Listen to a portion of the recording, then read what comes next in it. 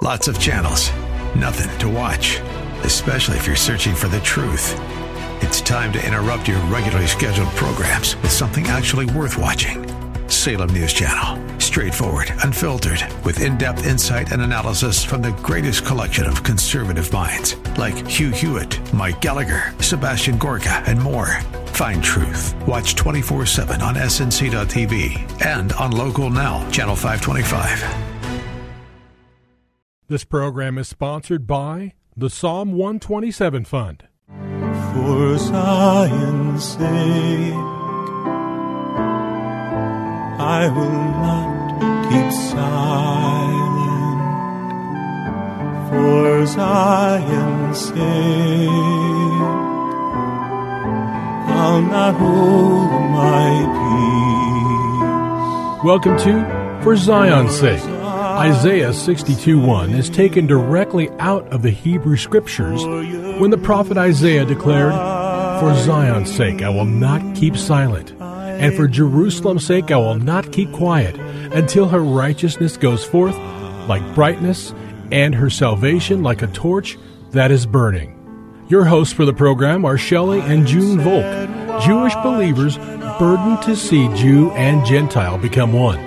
Believers strengthened in their faith and for their Jewish kinsmen to come to the saving knowledge of Jesus as the Messiah, the Son of God. Good evening to you. Bless the Lord and welcome to For Zion's Sake. We thank you for joining us. We're the Volks. My name is Shelley. And my name is June. Hi, everyone. It's good to be with you as we conclude the study of Psalm 19, which we started last week. And we want to read this psalm, and we just encourage you to meditate and ask the Lord for revelation because it's an exceptional portion of Scripture. Psalm 19, the heavens declare the glory of God, and the firmament shows his handiwork. Day unto day utters speech, and night unto night reveals knowledge. There is no speech nor language where their voice is not heard.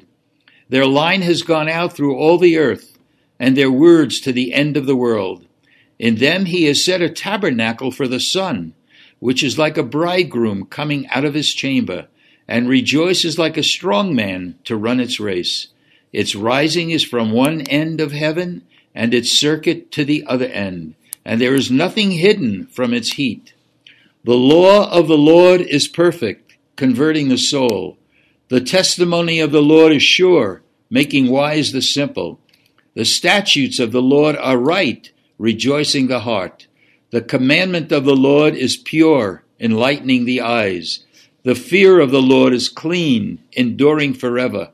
The judgments of the Lord are true and righteous altogether. More to be desired are they than gold, yea, than much fine gold. Sweeter also than honey and the honeycomb.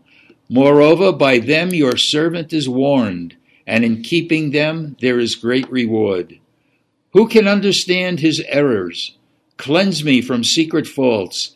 Keep back your servant also from presumptuous sins. Let them not have dominion over me. Then I shall be blameless, and I shall be innocent of great transgression. Let the words of my mouth and the meditation of my heart be acceptable in your sight, O Lord, my strength and my Redeemer. We've spoken about how there are three basic sections in this psalm. The first 6 verses talk about the glory of God in creation. Verses 7 to 11 speaks about the glory of God in and through his word. And verses 12 to 14 speaks about how we can be the revelation of glory, the glory of God, how we have been created for the glory of God. And we read from 1 Corinthians chapter 3, that whatever we do, we should do to the glory of God. And we've been going through many scriptures that point that out, that we need to demonstrate the glory of God. We just want to point out that you probably have read or heard about an expression, the Shekinah glory of God. While the word Shekinah is not biblical, it comes from a Hebrew word, shorkain, which actually means dwelling. And it refers to the illumination on the mercy seat in the Holy of Holies, where the presence of the Lord dwelled. Again, we see that word. So Shekinah has two meanings. It's the presence of the Lord, and it's the dwelling of the Lord. So Shekinah speaks of the Lord, and so often is referred to the presence and the glory as a cloud. I want to show one example of that from Exodus 24. Exodus 24, verse 12. This is a critical time in the history of our Jewish people. Now the Lord said to Moses, "Come up to me on the mountain and be there, and I will give you the stone tablets with the law and the commandment which I have written for their instructions." Then we go down to verse 15. Then Moses went up to the mountain, and the cloud covered the mountain. Keep in mind the cloud. And the glory of the Lord rested on Mount Sinai, and the cloud covered it for 6 days. And on the seventh day he called to Moses from the midst of the cloud. So the Shekinah glory was the illumination in the Holy of Holies. It was a picture of the presence of God. And so often in the Hebrew Scriptures in the Old Testament, we see the cloud of glory in the tabernacles. And I encourage you to look at certain scriptures. For example, Exodus 40, verses 34 to 38. 1 Kings 8, verses 10 to 11. And 2 Chronicles 5, verses 11 to 14. They all refer to similar situations where it was either in the temple or the tabernacle, where the presence of God was so great that the priest could not minister, and the appearance of his presence was in a cloud. And isn't it interesting, Junie, and we might mention it yet before we close, that God is going to return to earth in and through the clouds. And the clouds have always been an expression. The Shekinah glory of God was in clouds in the temples. It's also known not only his presence, but his glory. Yes, Lord. And kabod or kavod is the glory of God. And Shekinah having a feminine ring to it, as it does, is also the name of a deity. The Sabbath and Kabbalah beliefs both center around Shekinah. So on the Sabbath, our people feel the presence of the Lord. According to rabbinical Judaism, Shekinah represents God's nearness to man, and in spite of grammatically feminine nature, the name Shekinah is not taken as a deity separate from God. And that's what's amazing, Shelley, that our people see that there is a deity within the deity. Let us make man in our image, after our likeness. And yet Yeshua is hidden. Jesus is hidden.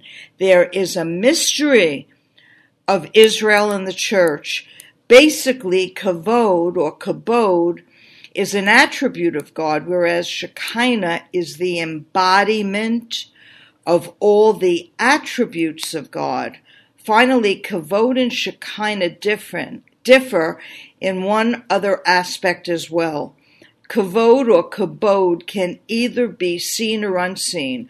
In other words, we can look at the stars and not see that God put them in their place. But when we know the Lord, we look and we actually can sense the majesty of kavod, to look at the stars that are countless, and God put it in their place. So kavod could be seen or unseen. God showed his kavod, his glory, to Moses in the wilderness, in the clouds and the pillar of fire, and on Mount Sinai.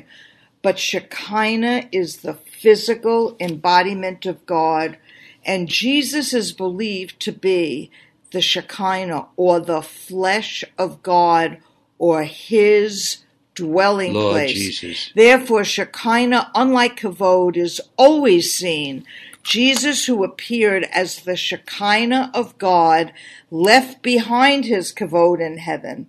He could have called the angels to come down off the cross, Shelley, but he was our offering that we might have eternal life with him. So it can be said that Shekinah can exist without kavod, but not the other way around. The Shekinah, or the flesh of God, or his dwelling place. Therefore, Shekinah, unlike kavod, is always seen. Jesus, who appeared as the Shekinah of God, left behind his kavod in heaven.